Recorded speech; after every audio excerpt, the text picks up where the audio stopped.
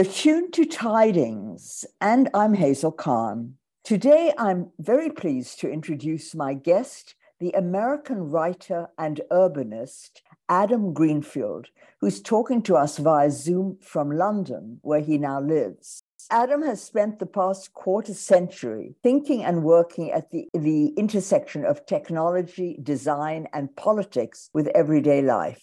His books include the best-selling Against the Smart City and Radical Technologies. Welcome to Tidings and to WPKN, Adam. Thank you, Hazel. It's great to be here. I'm really intrigued by the language and the concepts that you introduce in your recent Verso Books blog post. I hope you'll be telling us about things like organized abandonment, negative commons, assemblies, and nodes of unconscious coordination. I'll stop here for now, and let's just then go on about your own view of climate system collapse. Yes. And then perhaps you take us to Lifehouses. After that, let's talk about your upcoming book. In April this year, you write that an Easter article by Simon Jenkins, the Guardian columnist, author, and BBC broadcaster, that sparked the thought that would lead to Lifehouses. And this is actually what led me to you, where you say an entirely new set of distributed infrastructure capacities demanded by our age of climate system collapse. And the reason that sparked my interest in your work is because I've been interested in the dark mountain approach or philosophy about what they call living among the ruins at the end of the world as we've known it. Specifically, Dougald Hines' work, where he says of your work, quote, maybe there are clues here to some of the kinds of work to be done among the ruins of our inherited traditions and institutions. You call it the long emergency. The mic is now in your hands, Adam. Thank you, Hazel. Well, so for me, a lot of this thought goes back to Occupy Sandy, which was a bottom-up, self-organized community recovery and resilience effort that arose in the wake of Superstorm Sandy in 2012. I was then living in Manhattan. When Superstorm Sandy hit New York, my partner and I were immediately struck by the desire to pitch in and help the city with its recovery effort. I was not as politicized then as I've since become. And so my first instinct was, well, we'll call the American Red Cross. And eventually we got through to a human being, although it wasn't easy. And they said, well, there's nothing that we have for you to do. We have a very well-oiled machine set up here. And really, we don't need volunteers. And if you are insisting on doing something, there is this effort called Occupy Sandy at a church in Prospect Heights in Brooklyn. And we went out to Prospect Heights. As we were walking down the block on Clinton Avenue towards the church, we were basically immediately greeted by somebody waiting out on the sidewalk with a clipboard, channeled us with no perceptible delay at all into actual productive work on behalf of the people in the communities in New York who had been hit so hard by the storm. The Lifehouse in embryo is all there. It is the notion of a self-organized, spontaneous community effort that is non-hierarchical, horizontal, that repurposes underutilized structures in the community, and particularly structures that have had some sort of emotional salience or significance to the community, and uses them to help the community negotiate the extremely difficult circumstances that we now face in a time of compound crises. Climate system collapse is now an inescapable global reality for all of us. It isn't simply that circumstance, though. It is that circumstance lands on a body politic, on a public sphere, on a public space, and on a human community that has been weakened by 40 years of ideologically driven and imposed neoliberal austerity. So the retreat of the state from social provision, with the evacuation of universal provision of things like healthcare, education, housing, nutrition support, we are, all of us, weakened. We are not as robust and as strong as we might be. We've gotten worn down by these circumstances, so that when something like a pandemic hits, or indeed a hurricane, we just don't face it with the same resources that we might have otherwise. When we showed up on Clinton Avenue in Brooklyn, there was a church there that was in the process of being renovated, and it was vacant at the time. It wasn't being actively used by a congregation. And the pastor of the church, he said, we have this resource. You need a distribution center. You need a warehouse. You need a place to cook hot meals. You need a place to collect and redistribute aid packages. Use the church. Use the sanctuary of the church. Use everything that the church has to offer. And so that is what Occupy Sandy did. Eventually occupied a variety of facilities across the 5 boroughs of New York and out into New Jersey. But its main distribution and resource hubs were in 2 churches in Brooklyn. And these were tremendous facilities. I mean, the pews of the church were literally turned into a logistics center, a warehouse, where we would sort incoming packages that had been donated. And then they were given to field teams to be brought out to the Rockaways or whatever communities were furthest hit. So that's one stream of the inspiration for the Lifehouse idea. The other comes from something which was happening at that exact moment across town on the Lower East Side. There's a wonderful book called Ours to Lose. It's a social history and an ethnography of squatting on the Lower East Side by a woman named Amy Starachesky.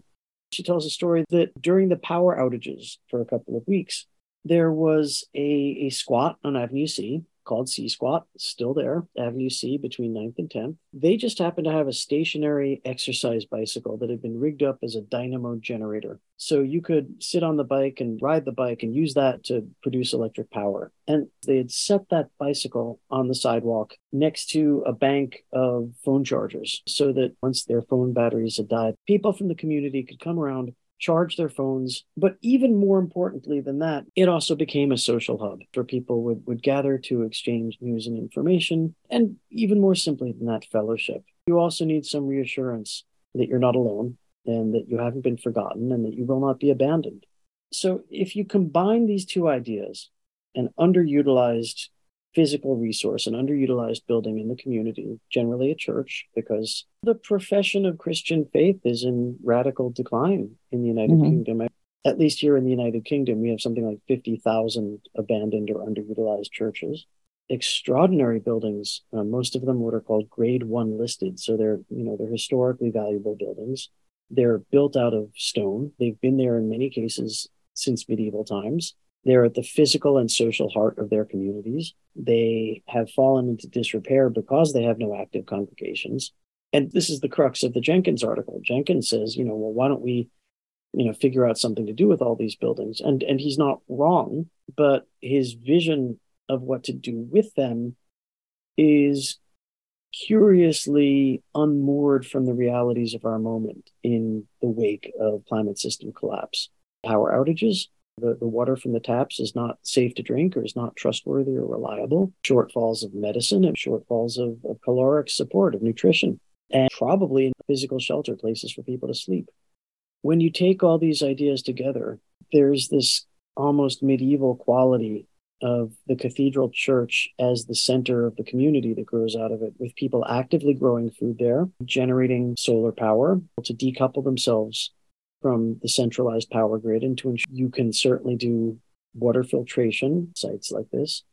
You can insulate each community from the worst impacts of a moment like this, where the things that we've gotten used to over the past century of development are suddenly and radically open to question. These things are not necessarily so reliable anymore, and they're going to become still more untrustworthy. Let me interrupt you by asking you then about specific language terms that you use. Mutual aid comes in when the state or other sources leave organized abandonment, that we're treated like a sacrifice zone under late capitalism. Yes. And you talk about negative commons as the system we relied on are more contingent than we thought. These terms that are new but very evocative. I'm really, really glad that language resonates. Yeah, the negative commons. Can you just elaborate about that term? So the commons is a discourse, a body of rhetoric about things, resources, provisions that are not offered by either the state or the market, but that are generated by communities out of their own wherewithal and their own desire. That could refer to a plot of land, a song, or a story. In this case, it refers to any physical site that has been so damaged by its exposure to processes of extraction and exploitation that conventional economics considers it to be without worth. It's a commons because nobody wants it anymore, or at least nobody thinks that further value can be extracted from it anymore. And some examples of this would be nuclear waste sites or conventional garbage dumps or certain neighborhoods of certain cities where they have lost their appeal to the parties that would use them to extract capital and other resource from them. And the result is that they're essentially free for the taking. Some of them indeed are so damaged, so very toxic, that they're not healthy or safe for anybody to be on.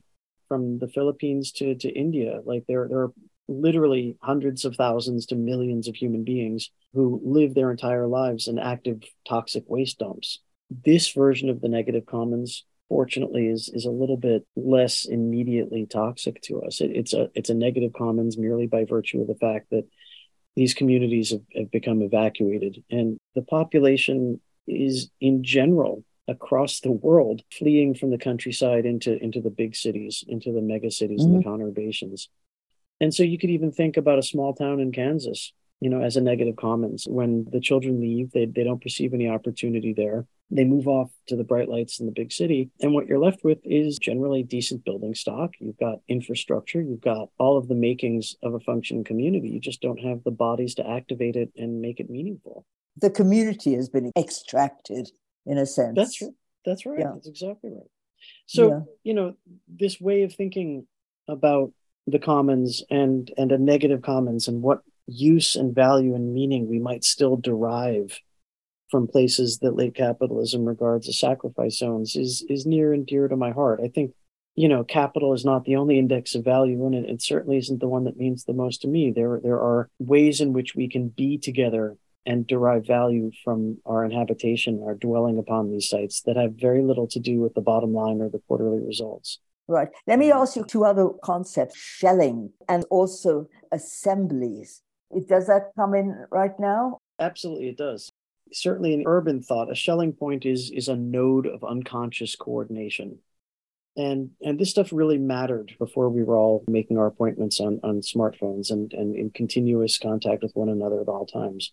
In 1960, if I were in London and you were in Los Angeles and we had arranged to meet at noon tomorrow in New York City, but we didn't specify where would you have met me? Maybe in a railway station or something. Typically for New York City, it would have been the clock in Grand Central Station. Right. So this is the shelling point in New York City. In Tokyo, it's a clock that's in the window of a particular department store in the Ginza. In London, it would be in Paddington Station, I think. It's any building which is physically central, which bears a significance in the lives of the people who move and live around it. In the event of a natural disaster, it could be a high school gymnasium, city hall, anywhere that people would sort of unconsciously regard as the equivalent of the electric chargers out in front of C-Squat. They would be like, where would I instinctually feel like I would be likely to find other people? I feel like our instincts for these things are somewhat eroded now, but up until very recently, consensus on this stuff was almost universal. Everybody knew where it would be. Like animals meeting at the watering hole. Yes, well, precisely this. We have muscle memory for these things. They loom large in our imagination. Adam Greenfield, author and urbanist, is talking about Lifehouses. This is Hazel Khan and Tidings on WPKN Radio. Here's another term of art for you. Here's another piece of language. I think a lot about what I call technologies of permanent recourse to robustness. What endures when most of the very fragile systems that underwrite everyday life collapse?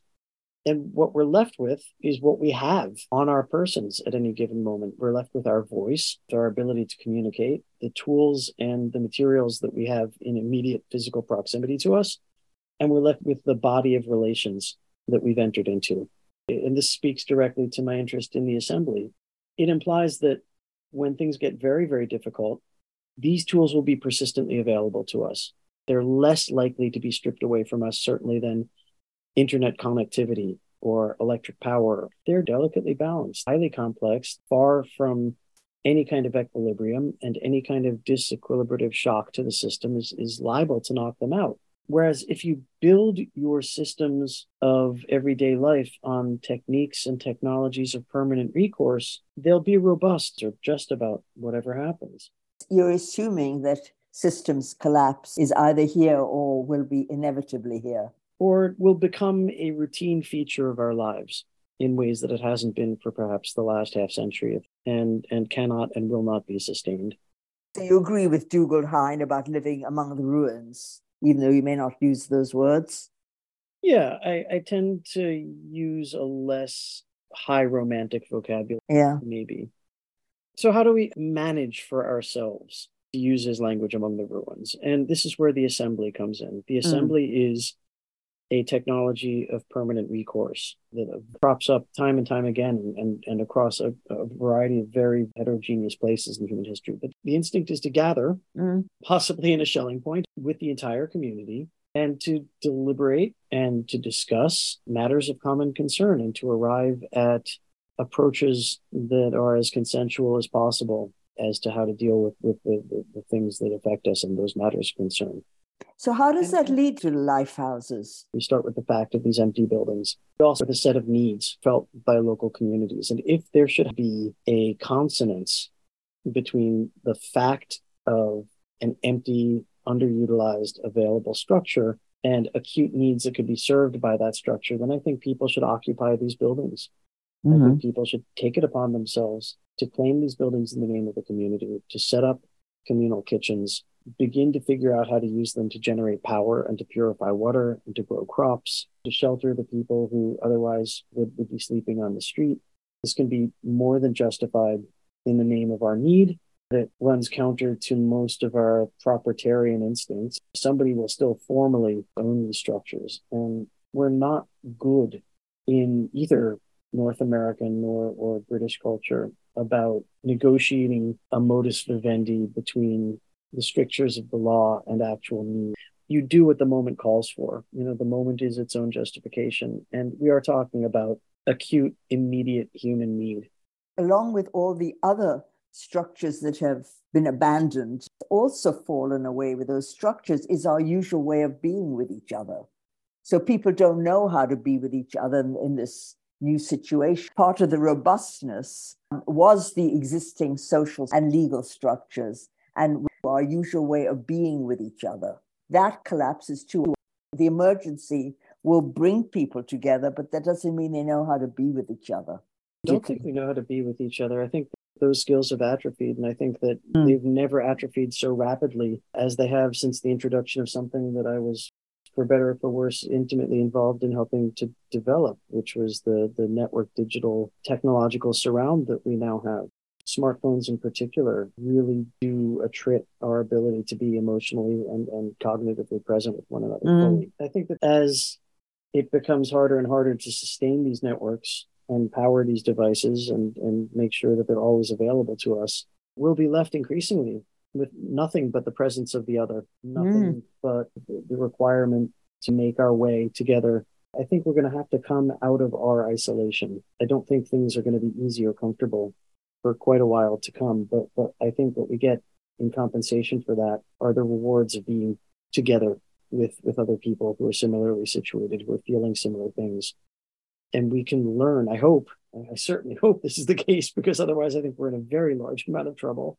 I think that we can recover our instincts for collaboration, for cooperation, to recover the value in what's become a dirty word, the collective. When we hear the word collective now, we tend to think of Stalinism, the bloody, extraordinary blunders that were made in the name of the collective in the 20th century. Yeah, the dreaded socialism.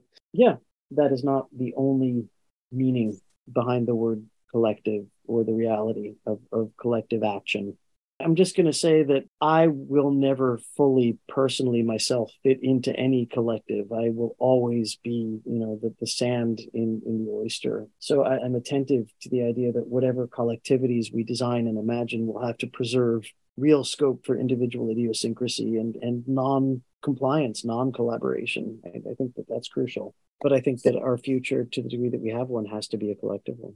So from where you stand now, how does it move from becoming a warehouse to becoming a life house? The political theory is called horizontalism, and it rejects conventional hierarchical leadership, calls for instead leaderlessness. Very often, any bottom-up horizontal effort, its success will orbit a single, charismatic, unusually energetic individual. Some people just hold their communities together by force of will and by exertion of energy. And I think all of us know somebody like this. Nobody will ever be able to write a protocol for turning abandoned churches or abandoned high schools and abandoned city halls into life houses. I think that it does come down to the individual force of personality and developing a sense for who those people are. Sometimes leaders have not emerged yet. They emerged during that situation. But right now, we may not know who they are, except that they are among us. I think that's very acutely observed and very true. And I think that's absolutely and arguably true. We ourselves will have to look with new eyes at who these people are, because they may be so improbable that at first we would turn away from them. Yeah, I'm so grateful to hear you say that, because it's very true. One of my beefs with the notion of leadership is that it rewards a certain way of being in the world, very verbal and physical. And it speaks to all sorts of implicit hierarchies and implicit judgments about people's value. And I think you've said it perfectly. Like, it's not the people that you might necessarily expect. Yeah. The other thing is that your neighbors are the people who are going to save you. It's the people on either side of you who are really going to help you. The degree to which you can leverage already existing social relations and patterns of relation in the community and bring those resources together in a moment of emergency, that's extremely helpful. You've been talking about the establishment of the Lifehouse as an emergency response, but yes. I got the impression that was also going to be an ongoing thing. Yes. What is the long emergency? The long emergency is everything that we're already contending with and we're only liminally aware of. The interlocking, intensifying, and cascading effects of not merely climate system collapse, but all of the downstream consequences of that. Things like ocean acidification and deoxygenation, crop failure. The hotter it is, the more we're tempted to make recourse to physical violence at every level, from interpersonal squabbles at the household level on up to military action. So a heating world is also necessarily a more violent world. We know that the ongoing consequences of environmental stress are very bad for us physiologically and cognitively. These are empirical facts. In the next very few years, we will somehow have to collectively negotiate the transition to an actually sustainable energetics of material production. We'll have to do so when our shared epistemic environment is under continuous assault by so-called artificial intelligence, when more and more of us will be shouldering the burdens of the after effects of COVID, which is still affecting us socially, psychologically, physiologically, cognitively. And we'll have to do so when powerful forces are arrayed to prevent us succeeding in any of these dimensions.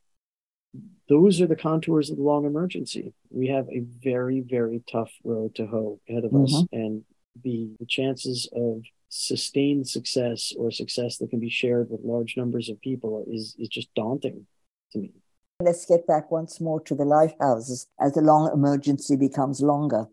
Where I was going with the Occupy Sandy was that as the sense of urgency faded and as the city began to get back to normal, we stopped doing things there. And weirdly enough, it became almost embarrassing to talk about it. If we can maintain a sense of urgency, of emergency throughout the next 30 or 40 years to come, then I think we can have some very good things indeed. Lifehouses can operate as centers of restoration, as centers of relief and repair, not merely on the interpersonal level, but on the societal level. I think they can shelter some number of us from the worst effects of what's going to happen. I think they can give many of us vitally necessary, useful, fulfilling things to do in ways that restore us psychically in places that we might not have even understood that we were damaged. But all of that hinges on the idea, as you say, that these are kind of in continual operation. Human beings are capable of the most amazing feats if they know that they only need to do so for a short amount of time. It's the question of extending these processes over the time period that we know they're going to be necessary for, and how we regenerate our enthusiasm for things. I don't have answers for this. I suspect that we're going to find out in the telling. Yeah.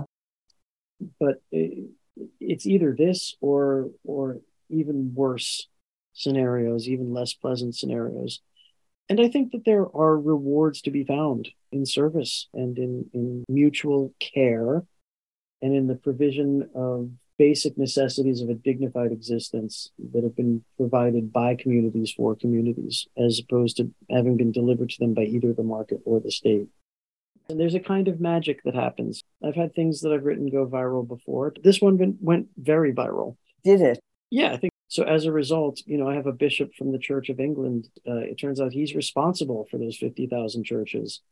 And that he would very much like to have a conversation about the role the C of E might play in their future use and elaboration.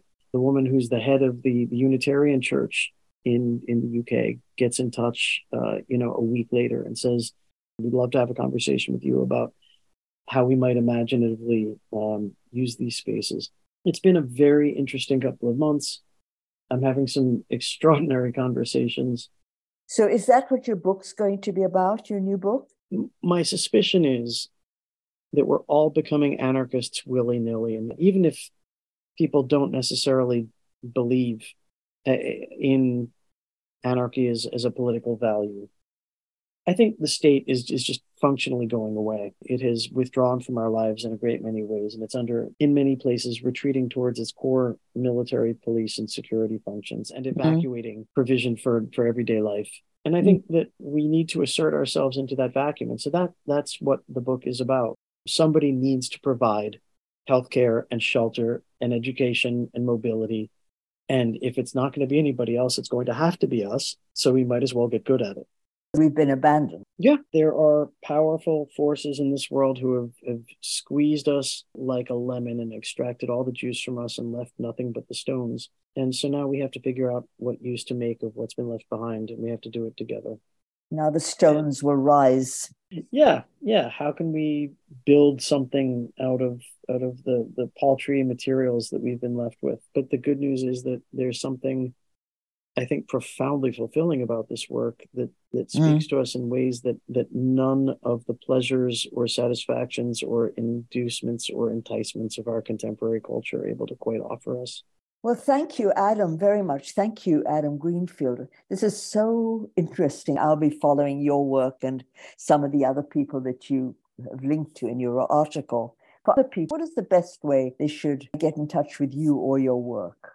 I'm very easy to Google. You can find my blog, speedbird.wordpress.com. There's a contact form there. I am on Mastodon at social.coop @Adam Greenfield. And you ought to be able to find my book, Beyond Hope, Collective Power and Mutual Care in the Long Emergency, on your bookshelves next fall. Well, thank you very much indeed, Adam Greenfield. Take care, everybody, and thanks for having me. You've been listening to London-based author and urbanist Adam Greenfield talking about his vision of Lifehouses as response to climate change collapse.